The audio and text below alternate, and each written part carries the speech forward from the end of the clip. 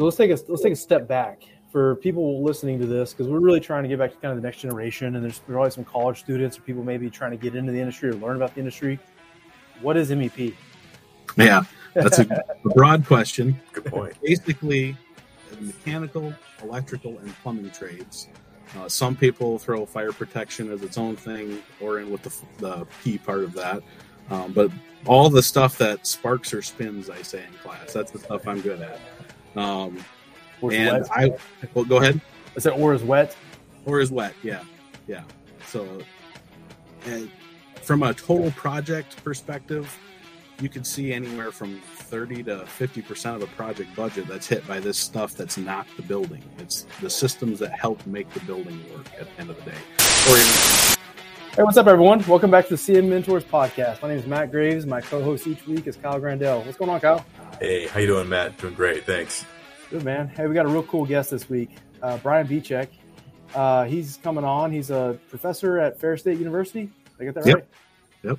And he's wanting to come on and talk specifically about MEP. We haven't really talked much about the MEP, really any trades so far on this podcast. So we kind of wanted to dive in and MEP. And I know me and Kyle both have MEP backgrounds of some flavor. So this should be a fun conversation.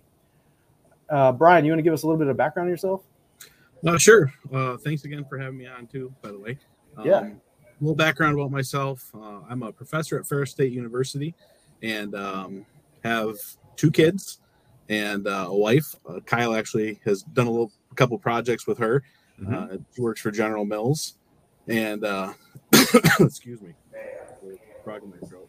But and I teach a lot of the MEP courses at Ferris State, along with some power and process plant, because that's my other background. Before I started teaching, I worked for a power cooperative in Michigan on their generation side of things. So that's a little bit about myself. Engineering background from education.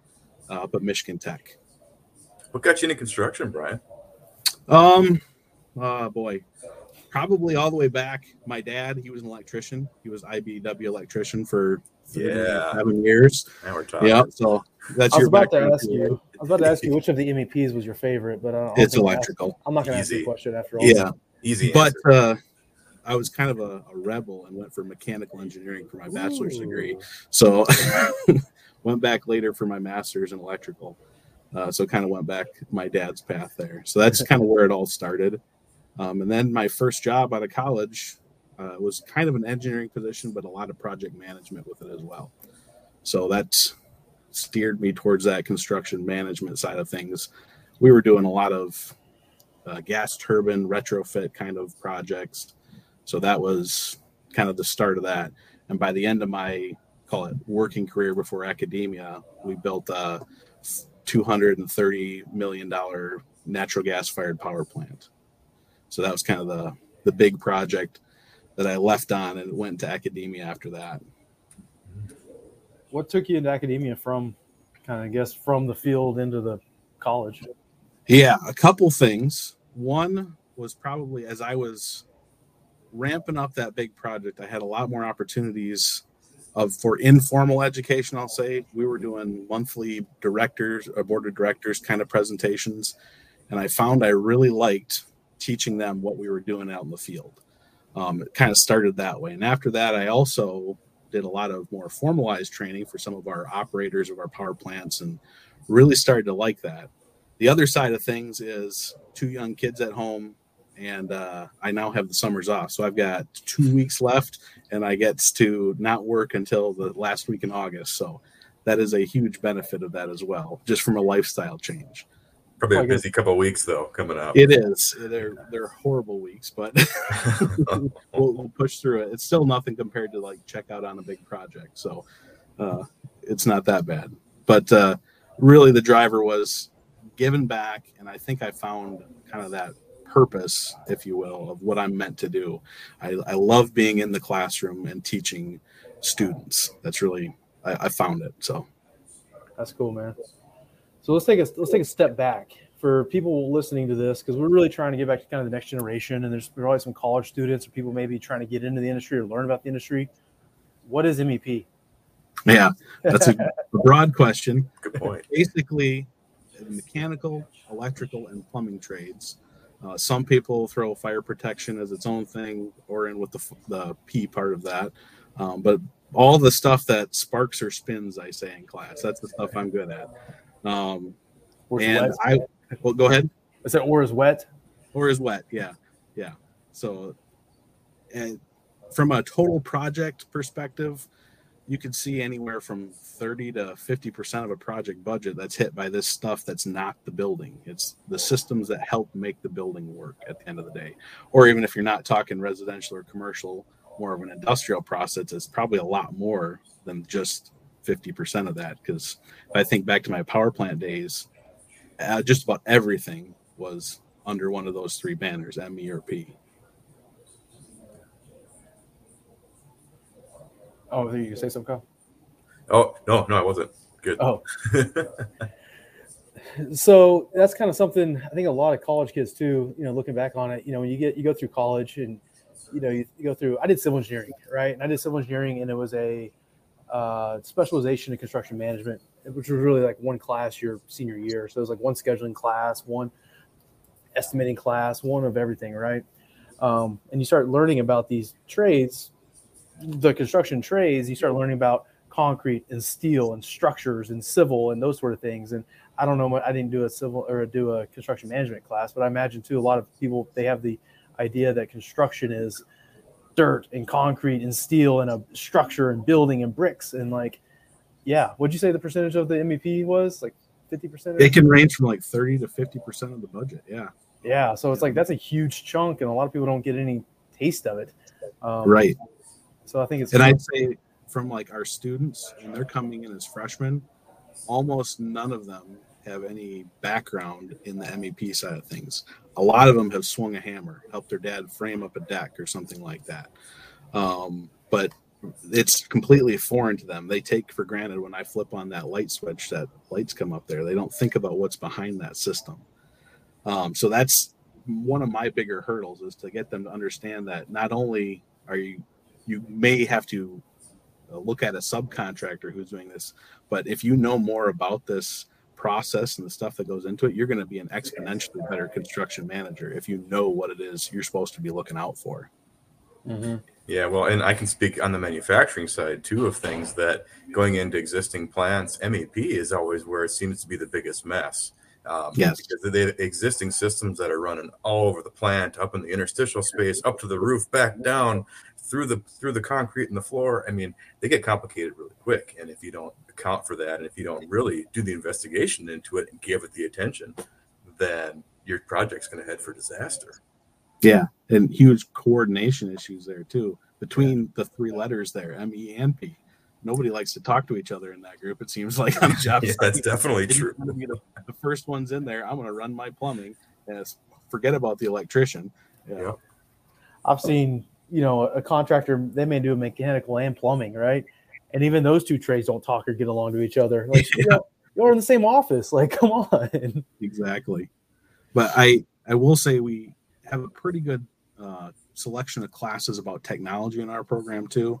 I'm not teaching those directly. One of my colleagues is, but we talk a lot about how I introduce maybe some concepts. He's going to talk about technology-wise when I'm doing my MEP stuff, because I think there's a lot of opportunity coming up as more and more companies are bringing in BIM models or whatever it is for this coordination and to iron out a lot of those issues ahead of time. Yeah, the company I worked for I was a project manager for a mechanical and plumbing subcontractor, and they were real heavy on they prefabricated as much as they could, and so they were real ahead in the BIM process, right? Even with projects that wasn't a contractual requirement for BIM modeling, they wanted to do BIM modeling, and they push it into make sure everybody else did it as well. But just because they could get it coordinated, then they could use that and build their duct and prefabricate their piping and everything else, and then send it out to the field, and it reduced a lot of the field risk, which is your labor, right? Yeah. So it was pretty cool. I mean, hell, they would even do it for laying out, deck structure hangers, the little embeds that go into when you're pouring a concrete deck, laying all those out. They could put it into the Trimble machine and put them down, and they know where all their hangers go. So they can just throw their all thread up and then start throwing pipe in. And when it worked well, it was really cool. But when something went wrong, it could go real wrong. Somebody made a change and it never got transposed to the drawings, or Yeah, or you get all this stuff prefabricated. That was a problem too with the owners or the architect, the engineers, and the owners or whoever. But you get all this stuff prefabricated. You may be prefabricated out for something that may not get installed. They haven't even poured the 10th level of the deck yet, but you've already got the pipe and the ductwork prefabricated. And they go start making changes, and you're like, you can change whatever you want to, but just let you know, I've already got it built and it's sitting in my shop. So it's going to be, it's not just making a few changes. I got to redo all this. So your costs are going to go up and up. So that's something to keep in mind. Hey, Brian, I know that you teach a lot of different levels of students, different grades, if you will, or experience levels as far as their education goes. And in those different classes, are you seeing big differences as far as trends for things that are maybe important topics, or kind of the hot button or the trends that things that are these students are concerned about? I haven't taught freshmen a little bit, but when I did there, they are just blank slates most of the time. What they think they know about construction is what we talked about earlier, like maybe a backyard project at home. Very few of them have understood the magnitude of what a large construction project can be. So they're just amazed by the sheer amount of information we throw at them that first year. Lately, actually, even our freshmen have been getting internships because the industry is just clamoring for warm bodies out there. So they're pulling in these interns as just after their freshman year. So then they're coming back and they've seen stuff out in the field. And now at sophomore level, they think they're experts because they've been in the field now. So there's some of that. You start to open their eyes to maybe that third or fourth level now at the sophomore classes. And that's where a lot of my MEP classes are. And they've got some hands-on lab components with them. So I let them experience maybe what they watch somebody else do out on a job site, like sweat copper pipe. So they get to do that in lab too. And then they realize, oh, there's a bit of an art to this. It's not just anybody can do that. So I don't want to say it humbles them too much, but it actually, resets their expectations. Their junior year, they're feeling pretty confident. And they get to their senior year and they start to think about, okay, what are my responsibilities going to be going into a full-time career now? And then I find they become a lot more inquisitive that senior year. That curiosity starts to branch out. I get a lot more questions in class for my senior classes. So at that level, I'm teaching a construction economics class, which I try and tie a little bit of personal finance into them too, because they're going to get out into the world for the first time. So that helps them out.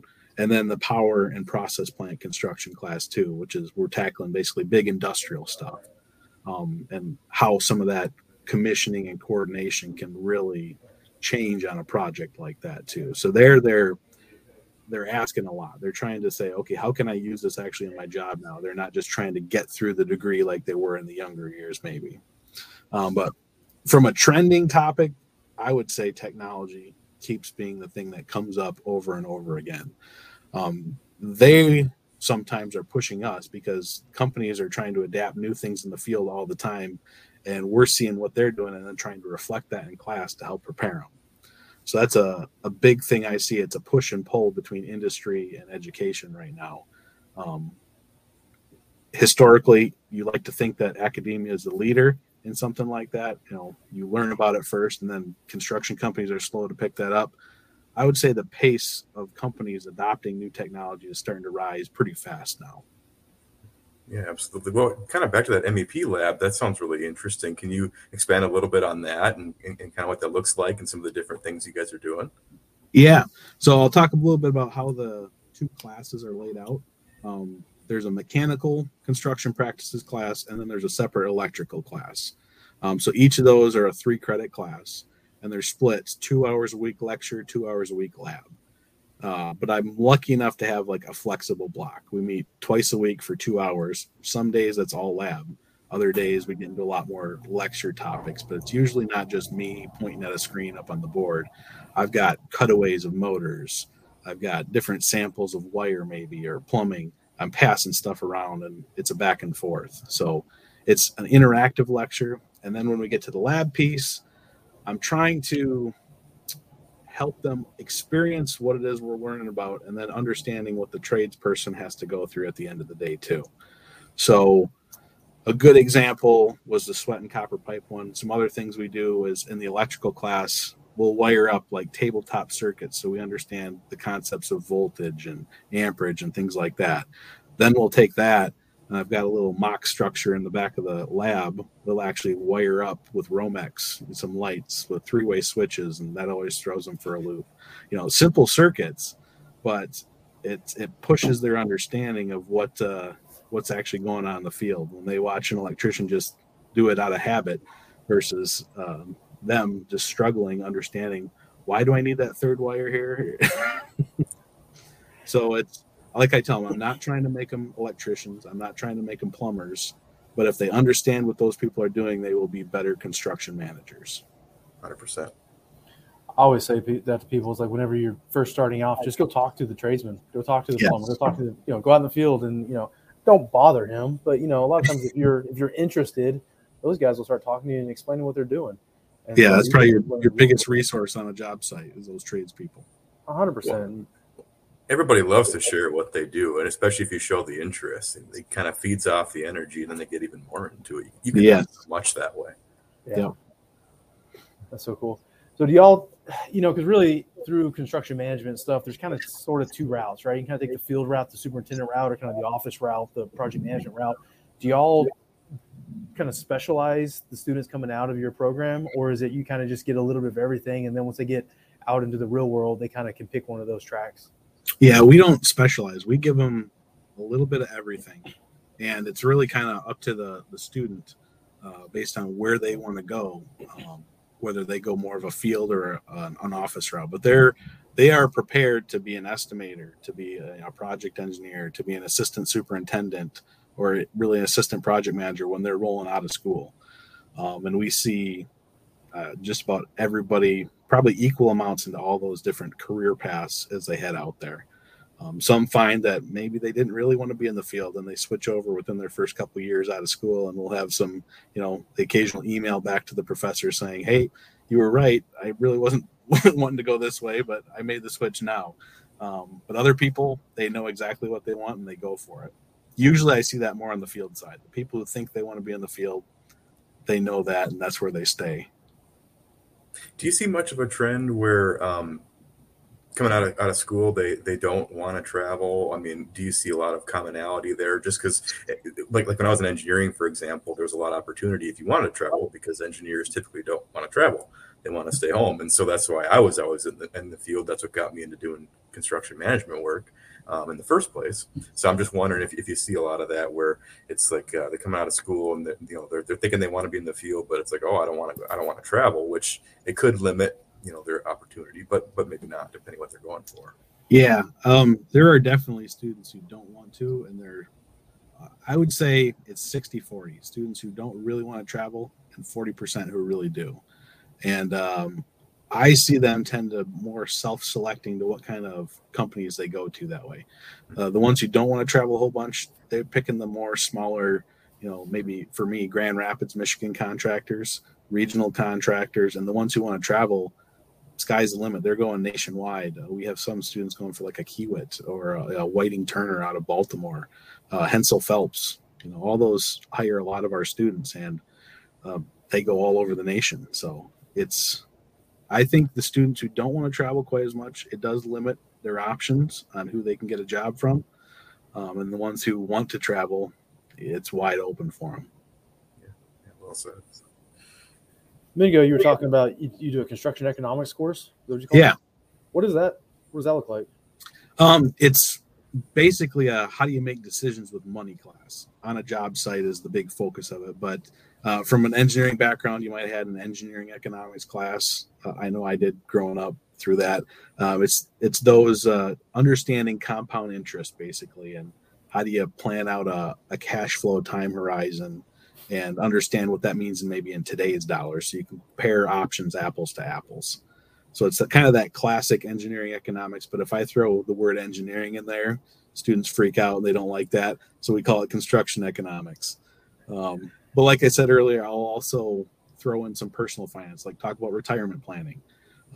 If you put 10 grand in a bank account today and let it grow for 40 years, what are you going to have at the end of that time? Those kind of calculations. And then it devolves into a lot more conversations about managing money on a job site and things like that. Oh, that's cool. I guess you do budgeting and those sort of things. And yep, yeah, it's a capital budgeting kind of project class. Yep, it's pretty cool. Yeah, what I did was I did a business minor because you had to already take like 3 business classes through my program. You had to take like a finance, I think you had to do an accounting and like a management course, and it was like take like 3 more classes. You got a minor, so it was I don't remember being specific to engineering economics, but anyway, but still they still try to get you at least a little bit of stuff, and it was all textbook, and it probably didn't apply to anything you're ever going to do in your real world because it was the one-on-one course through the business school. So right, you have a widget you're making in a manufacturing plant example or whatever it is. I'm trying to throw examples like, hey, you want to buy a skid steer, which is the best skid steer to buy? Do you rent it, do you own it, do you lease it, whatever it is? So those are the decisions we kind of talk about. That's so invaluable because like a lot of people don't get that really. They figure out the hard way. yeah. And like you were saying, you had like one construction management class in your school, right? Because you were an engineering background. Yeah, you end up taking like basically your senior year or last year and a half was construction management type courses where there was like a one scheduling class. There was one course, I can't remember what it was called, but I think we did a little bit of like what you might call like engineering economics. It was like one course that was one semester broken up into 3 parts. So you probably only had like 2 weeks or whatever, 3 weeks in each section. And I think part of that was economics. Part of it was like logistics, and something else was, it was I remember a 3-part class, but we burned through it so fast. Nothing, I mean, hell, I can't remember what the class was called or what we did. I remember it was just kind of a little bit of everything. So yeah. And I remember my undergrad too. It's like nothing I learned had anything to do with managing a project. It was all about design engineering, basically. So when I get thrown on my first job, I've got no idea what's going on. Luckily I, did a lot of, say, CAD work, but it was more like machine design CAD. So I at least understood drawings and things like that. But you're tons of on-the-job learning. If I would have known there were programs like this construction management degree, it sets them up so much better than just a raw engineering degree for something like that. But, as any college program, you're never going to get 100% of the stuff you need to know on the job. One, because there's only 4 years and, you can learn a lifetime of stuff in construction. Mm-hmm. And 2, every company is going to do something differently. So you're at least learning how to learn and you're getting the basics down at the end of the day. Let me ask you this, because this is kind of always my example of when I got out of school, I didn't know how to do anything. Do you teach them what a submittal is, and do you teach them how to ride an RFI? Yes. Yes. Even informally, like in my sophomore level classes, in the program, there's a class where they learn how to write RFIs and do submittals. I think we call it construction administration or something like that. But even in my class, before they get to there, like right now, the last 3 weeks of both the mechanical and electrical class, we do a big project at the end of it. So I make them do a material estimate before maybe they've even had estimating. It's a small scope because they're doing like a single circuit in a building. So it's a smaller scope, but they're going through the process. I give them a rough set of plans and a spec sheet, maybe not even a spec book, but I don't give them everything. And I tell them, you don't have everything you need to succeed. You have to go through this process called RFIs, and I explain what all that is. And so they have to submit some. Some are not very good RFIs. Others are really good. And I tell them why they are good or not, because I kind of do it like an RFI meeting with the whole class and go through everybody's. Like, don't just ask me what to do, tell me your solution, and then ask me if it's acceptable, kind of thing. So we do that. And then at the end of it, they actually get to go wire up this stuff at the end of the class. So like that will be all of next week for me. We have another class where they actually frame a building. It's basically a math class disguised as a hands-on framing lab. So they learn all that angles and structural stuff. So that house has been built and we go wire it and we go plumb it up. That's this project at the end of the semester. So the last 2 weeks they've been preparing for it. Next week they actually go get to install that stuff. That's pretty cool. They learn how to use a tape measure the right way. And exactly. Rafter tables and all that kind of stuff. That's awesome. What is a tape measure? I was an electrician. I don't yeah. know what that is. Tape measures and brooms, man. We're going to have to teach them one day. That's right. I want nothing to do with either one of them. So I want to ask. So one of our first guests was Angelo, and his topic was the human side of construction. And I was at Western Carolina University the other week and talked with some students there, and they were also really into that topic. You know, the human side of construction, really bringing in, you know, the personal side of things into our daily lives on job sites. Do you see much of that going on in your school, Brian, as far as like the focus of the students and things you guys are bringing into your curriculum? And I mean, what do you see in there? Anything? Yes, quite a bit.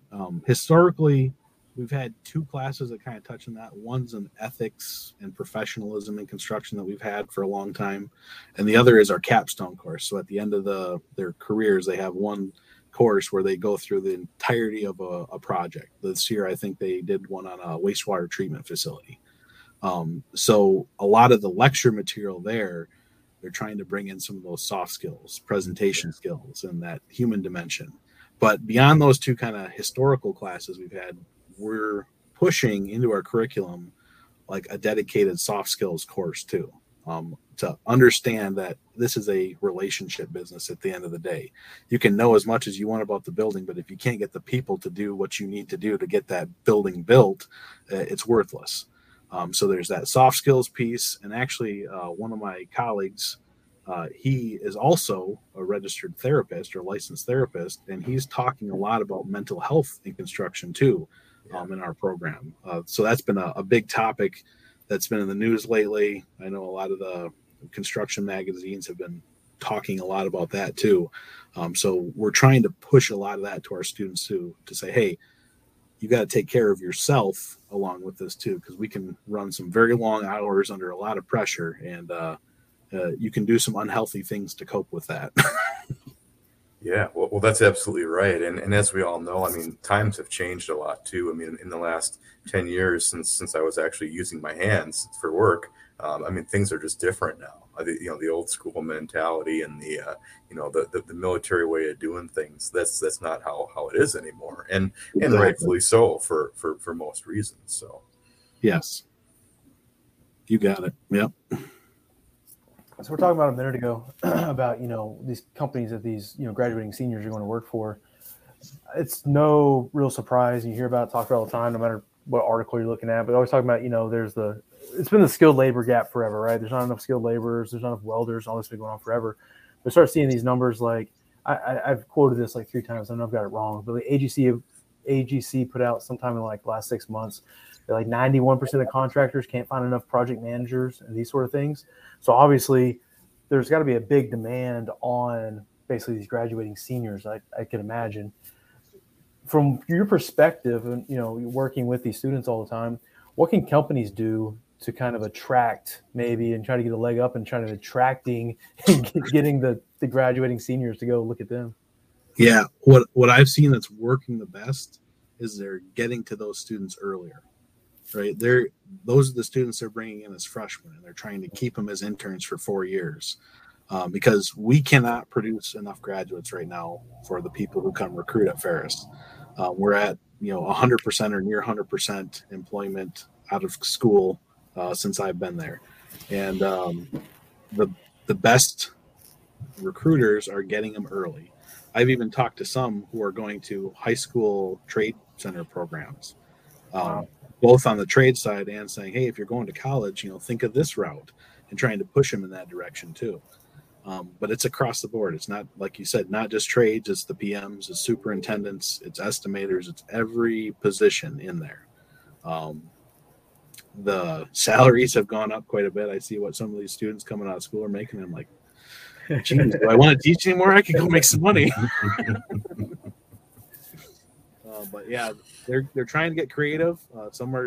They're up back to signing bonuses now, things like that. Relocation fees for students coming out of college. Wow. And I think back, I graduated college in 2008, right in the middle of that downturn. And I think I had something like 4 job offers, and 3 of them got pulled last minute because of the economic conditions. They had hiring freezes at the time. It's completely different than what's happening right now.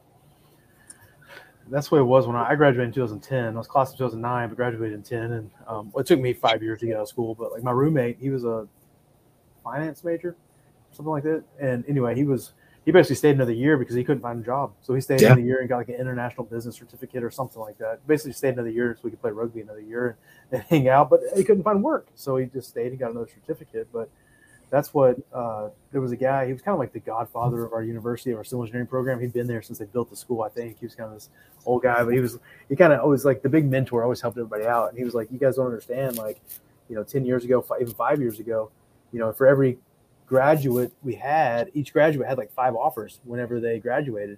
And now today there might be 1 offer per 5 students or something like that. And it was, you just prayed you got something, and so you got lucky. You're happy you took what you got. So it's been interesting in my 13-year pretty short career to see the trends and stuff, and hopefully it stays this way for a while.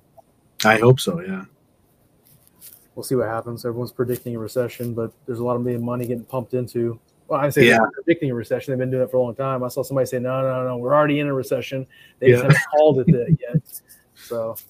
And then construction's still going strong right now, though. So it is. Yeah, it sure is. I just heard. I keep hearing about projects that are getting released later this year and even into next year, and it's just not slowing down. It's actually picking up. It seems like in my sector. So, and one other thing I'll add on the students, we're also seeing a bit of a trend because we have an associate's degree that goes into our bachelor's degree. We've got more and more students leaving with their associates because they can go get a job right now with that 2-year degree rather than just a 4-year degree. I try and advise them. I'm like, that works today, but next that downturn hits, you're probably one of the first ones getting let go compared to a person with a bachelor's degree, unless you prove yourself head and shoulders above somebody else. But that's a trend I'm seeing. That's interesting. Very, very interesting. Does that shape at all what you guys try to do with the curriculum then? Do you try to change around the first 2 years based on that, or that's gonna be tough? I think our curriculum is set up pretty good, actually, yeah, with that in consideration, because our first 2 years tends to focus on more of the technical and the hands-on side of things. So those people leaving after 2 years wind up going more for that in-field kind of perspective anyway. And our second 2 years that get the bachelor's degree is more the business side of things, your scheduling classes, my economics class, kind of those higher level project management stuff. Makes a lot of sense. That's cool. Going back to the technology and stuff, you're talking about you got a lot of students coming back from internships and bringing you technology. Aside from is there anything cool that you're seeing coming in that, is not the BIM modeling, not the stuff you see every day that may actually be making an impact soon? Because there's stuff like, virtual reality, which I don't think it's going to really make an impact for a decade, if it ever does. It's kind of a cool thing, but I would say some more of that like robotic layout or automated layout stuff. I'm hearing more companies using that. My interns actually get to see that being done on job sites with, tolerances that are acceptable out in the construction field. So I think that technology is getting better to a point where it's going to be more useful. And automated machinery. A lot more automated machinery out there right now too. Yeah, I've seen that on, they call them robot welders, but I guess it's a robot. And it's not on running around welding stuff. It just kind of sits stationary and stuff. Yeah, it's an arm or whatever, but yeah. Yeah. But even that stuff's pretty cool, especially if you're doing prefabrication and getting into the prefabrication, going back to the MEP stuff. If you got a bunch of pipe welding to do and you can basically just set the robot up and let them go, that solves a big labor problem. Definitely. Well, unless I'm mistaken, I see a little bit of that in the dirt world too, and compactors. And, seeing quite a bit of those robotics. So GPS guided grading and all that stuff. Yeah. Have you seen the remote controlled excavators? I haven't personally. It's been more of the grading or compacting side of things, and they're automated, less remote. They're just going on a program at that point. But yeah, that'd be. I would want to play with one. That'd be fun. I saw a video online, and it was basically a remote controlled. It was actually 2. It was like a guy was sitting, because if you got an excavator in a dangerous area, maybe you get caved in or something. They got the excavator out there, and he's sitting over here on a remote control watching it, almost like driving an RC car or something. But that's it's fantastic. Massive excavator. And there was also another one where the guy was sitting in a warehouse in say Arizona, and he was driving an excavator in Minnesota, right? And just doing the little simulator, but it's actually doing the excavator. This is crazy. That's awesome. Start outsourcing our excavators overseas or something. Yeah. And I guess along with that, I've been hearing quite a bit about remote inspections, drone based inspections. on the utility side a lot too. It used to be helicopter flyovers. Now they're doing a lot of inspections with cameras on drones. I've seen that too, where they'll basically get a little robot and they'll send it up the pipe, and you're going to do an inspection, from the inside the pipe and stuff. So. Yep. It's crazy. So, what are maybe some misconceptions your students have maybe around the MEP world, when they're coming in and working on it? I would say it's more of just a lack of understanding on the complexity of some of those systems rather than a misunderstanding. It's they don't know what they don't know yet. And it kind of scares them at first, almost. Like they know that electricity, like for example, can be dangerous, but then I do a lecture on electrical safety and we talk about arc flash and their eyes just get huge. It's like, yes, this is the stuff you need to worry about on a job site. So after that one, nobody wants to wire up their tabletop circuit. We're not having arc flash concerns here, but so I think it's that just kind of almost shock and awe. Because the only thing they've ever thought of a building or a construction project being is, like we said earlier, dirt and structure. That's a really good point, and not even touching on the safety side of things, but like as a former electrician, one of my biggest thing I learned on the job site was like welding and piping. Watching those welders put in, sticks at 10-inch diameter pipe and watch them do multiple passes that takes a whole day to finish that one weld. I mean, when you really actually see that in person, that's what's like, okay, wow, this is an art. This is industrial world. Things are not done quickly here. They're done right, because I've also seen those projects where we had entire engine rooms of welds that took months to put in, and then it all got ripped out because the welds didn't pass the inspections. Oh, yeah. Yeah, that's a bad day on site. That just makes me cringe. Yeah. Watching it all go in and watching it all come back out. Right. Yeah, that's a rough day. Yeah. But just back to your point, I mean, until you actually kind of see those things and really get the understanding and appreciate it, it's just you don't even understand. You don't know what you don't know. That's the best way to do it. And stories like that are what students respond to the most. They want to hear what you saw in the field and something real life, not just out of a textbook. But I'll oftentimes, use an example I had on one job site where we had some equipment being delivered. And it hit an overpass in Carmel, Indiana. And okay, there's a $10 million piece of equipment that we were going to install the next day. And now, what does my lead time look like? What did that just do to my schedule? So we use that as an example of, you can plan everything you want and a project can be going well. And one truck driver's mistake can throw the whole project off track now at that point. So what do you do? How do you overcome something like that? And that creative problem solving that has to occur at that point. It's hard to teach, but you can put them in those scenarios based on past experiences, and they kind of think that way a little bit then at that point.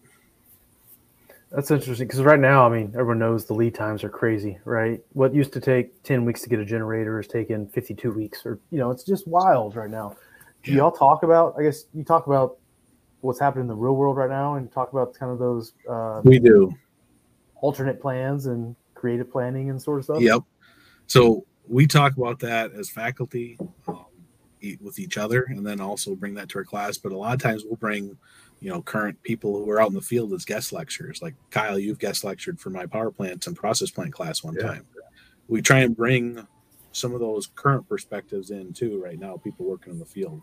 And there's a lot of us who also work over the summer as either consultants on projects, or we get out into different projects as a kind of a advisory role, whatever it might be, to bring some of those experiences in too. We try and stay as current as we can. I gotcha. That's pretty cool. Because especially right now, the whole landscape's changing so fast. Yeah. What you're teaching this year could be out of date next year. It's crazy. I can't remember who it was, but we were talking about switchgear lead times right now.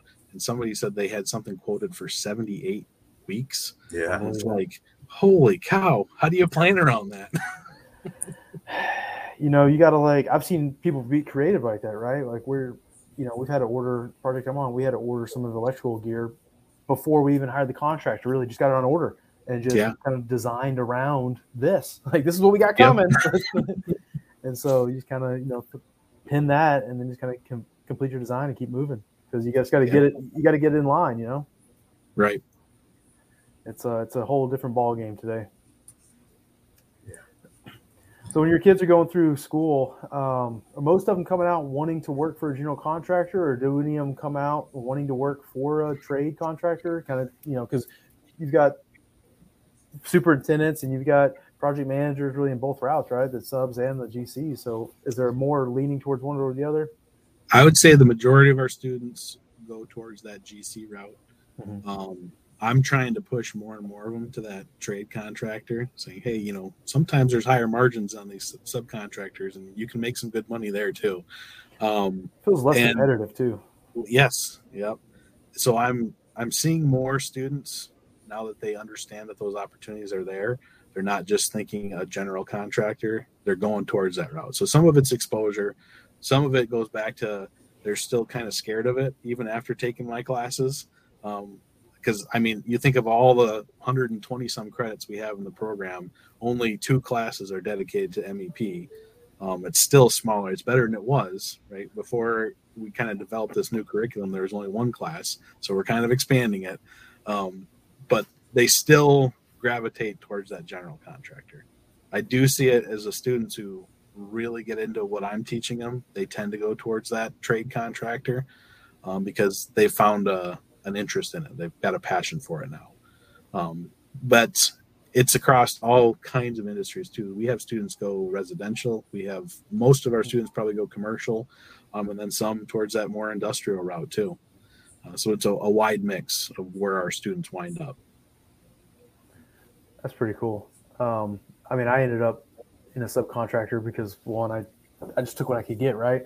I started working for more of a civil contractor first, and I learned project management basics.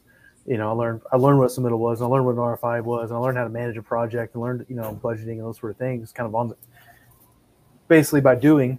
And then I left there, and I was going to work for a mechanical and plumbing subcontractor as a project manager. And I remember interviewing with the president, and he asked me, he's like, something, could you size a chiller if I gave you the parameters?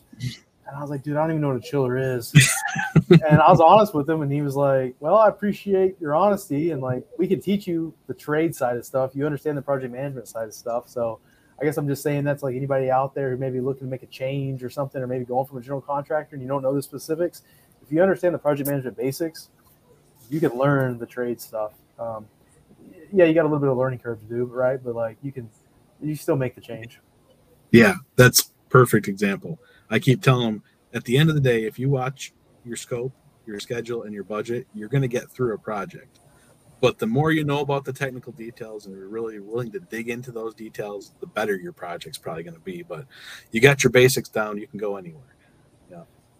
Do you guys get much time in your curriculum to go into, the different, put a lot of focus in the different phases of construction too? So, a lot of pre-construction planning versus just the field work with the oversight and, handling the day-to-day versus like commissioning. Like how does that fit in the curriculum? I can imagine it's pretty tight trying to get all that stuff in there. It is, yeah. The bulk of it probably focuses on the construction piece. Yeah. But from the pre-con side, we've got like 2 estimating classes. So you're teaching the first one, it's basic QTO, quantity takeoff kind of stuff. The second one's more of a conceptual estimating. So that's kind of more that pre-con route. You're doing some of that early project scoping and things like that. On the technology side, we cover those pre-con topics, especially from the modeling, right? Build the building twice, once virtually, once in real life. And then in my stuff, I try and hit more on the commissioning side of things. There's not a whole lot of other places we hit on the commissioning. I'm looking honestly at developing a commissioning class as an elective for our seniors. Something that's on tap for the summer, so I don't get to do nothing over the summer, but I can do it out of my camper up in the UP. Yeah, not bad. Not bad. Yeah. Oh, very cool. Well, and I wanted to ask because, kind of what I'm seeing, I feel like as a trend in my sector in manufacturing is I'm seeing I feel like the better CM's getting more involved with pre-construction planning, and I'm seeing the owners be more open to the idea too. And because I think that they're finally starting to realize the earlier you plan, in theory, the better your project can go. And so, there's so much value in it, and especially with the trends and with how much attention it's starting to get. I feel like finally, it just I was curious about how you guys fit that in. So yeah. And part of that comes down to how are these owners structuring their project, right? What kind of delivery method do you have? And I remember hearing about integrated project delivery for the first time, and it's like, at the time I was like, well, who in their right mind would trust a contractor that early? And that method or mindset has completely swapped. There's a lot more people going that route now, because I think a lot of that trust is getting built out in the industry right now, and that can change that planning dimension drastically. And that's what I've seen too, is a lot of the way the economy's been. There's not a whole lot of contractors wanting to do low bid, hard bid. It's just too much risk for them. So a lot of them are going the route of like a CM at risk type thing, or a design build, which also brings them in earlier, right? Brings them into the design phase. So are you guys doing? You talk about doing some of that pre-construction stuff, but do y'all talk through kind of the design phases and kind of that constructability type of stuff early on, of what a general contractor or a contractor would be a part of in that design phase? Yeah, that winds up being more in like our second 2 years when we get to those business kind of things. We have a dedicated contracts class. We talk a lot about those project delivery methods there, and in that capstone class too. What does this? Yeah, it's words on paper for a contract, but what does that actually translate to in execution of this project? What's your role in each of these different methods that are out there? So it takes them a little bit to kind of grasp some of them, but the examples again there can really help drive home kind of the pros and cons of those different options. Value engineering. I was going to say, value engineering. Oh, we touch on value engineering. I think at one point in the program's history, we had a dedicated value engineering class. Oh, wow. But that was moved away. There's only so many credits in 4 years, so we kind of had to swap some stuff around too. But yeah, we touch on those topics too. That's cool. That's one of the most misconstrued terms I think out there, because I wrote about it in my newsletter, but like a lot of people just like say value engineering is like, okay, instead of building a 6-story building, we're gonna build a 5-story building, get you back in the budget. Like, that's value engineering. Like, no, it's not value engineering. You can't go cut out square foot. Like, that's not how it works. Yep. So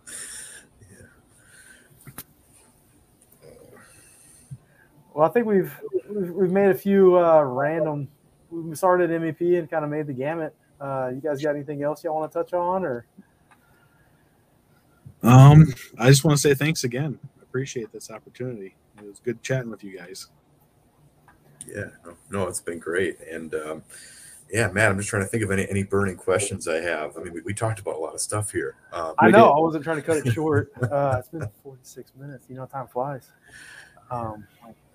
Man, it's been a good conversation. It's actually cool because I feel like I'm so out of touch with what's happening in colleges today. I feel like you graduate, you go out to the real world, and you don't really know what they're teaching, right? You may go talk to an intern or something, but like you don't really understand. Yeah.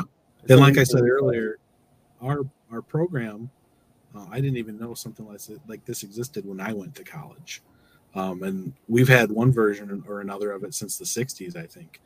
Back then it was just a 2-year degree, more of a hands-on thing. But it's developed for a long time, and small little school up in Michigan has a big impact, on a lot of these students that go through. I think we've got like 270 students right now in the program. So, and we cannot fill the industry's need that comes to recruit for us right now. So it was eye-opening when I started, really researching and meeting some of these people that had graduated from this program in the industry when I was working. That led me to teach here eventually. Do you have any clue nationwide, like how many graduating construction management seniors are every year out of all the universities and colleges and stuff? I don't know. There's probably a lot, because I'm thinking of all the different schools I know. I've got colleagues that I chat with at all these places. Some of the big ones like Arizona State or Auburn, they produce a lot more graduates than we do a year. But it seems like every state's got a couple construction management programs out there. 100%. That's what I was just thinking through it, because you guys are pumping out 270, and these bigger colleges are pumping out thousands, and like we still can't meet the demand. It's probably the thousands or tens of thousands every year. Well, it's gonna be really interesting to see over the next 5-10 years. Just from the standpoint of, I feel like right now I don't see that many that are in the field that are the 10-15 year guys that are leading that have construction management degrees. So it's going to be really exciting, and I'm excited for the industry to see what that's like when all these new graduates are getting those leadership roles and kind of see how things go and what it looks like. It's going to be way different.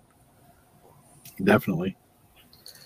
I want to ask you if you got like one piece of advice kind of for that next generation, no matter what it is, kind of from your perspective, because you see a lot of people, you deal with a lot of probably companies coming in recruiting and all that sort of stuff. If you just had to give like one piece of advice to somebody in the next generation, what would you do? What would you say? Ooh, I think on the spot.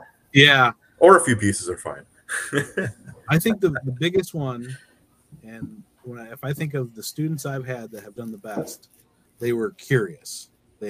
They aren't afraid to ask questions, admit what they don't know, and they weren't afraid to dig in and figure it out for themselves and get that stuff done.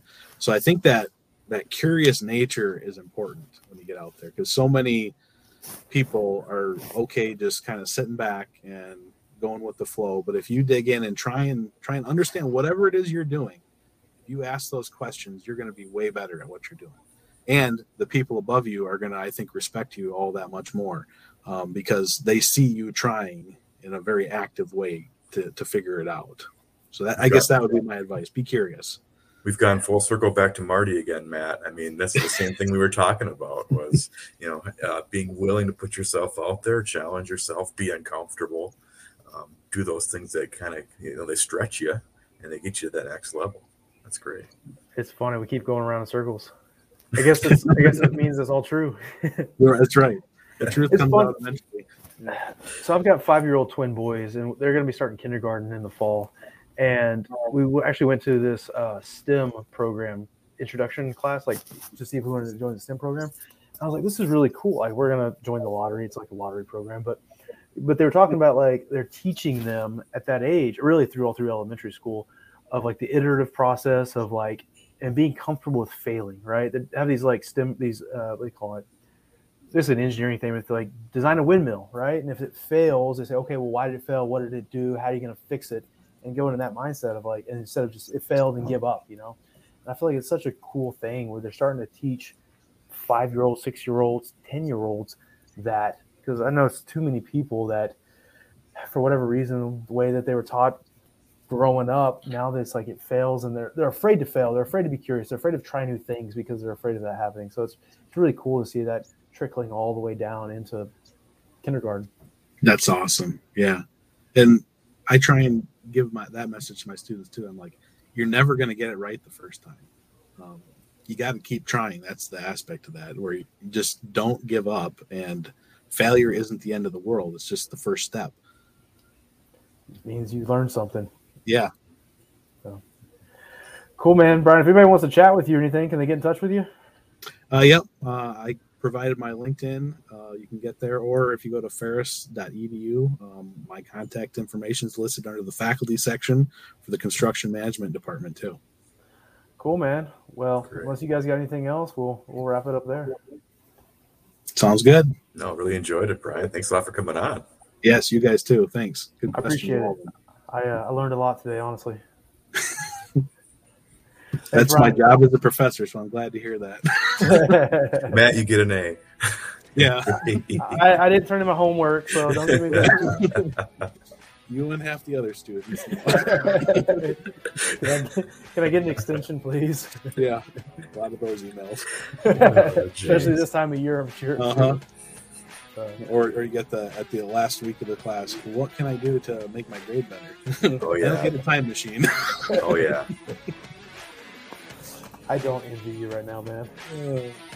It's all good, though. It lets me do what I love. So. Awesome. Well, again, I appreciate it, Brian. It's good to meet you. Yeah. You too. Talk to you later. Thanks.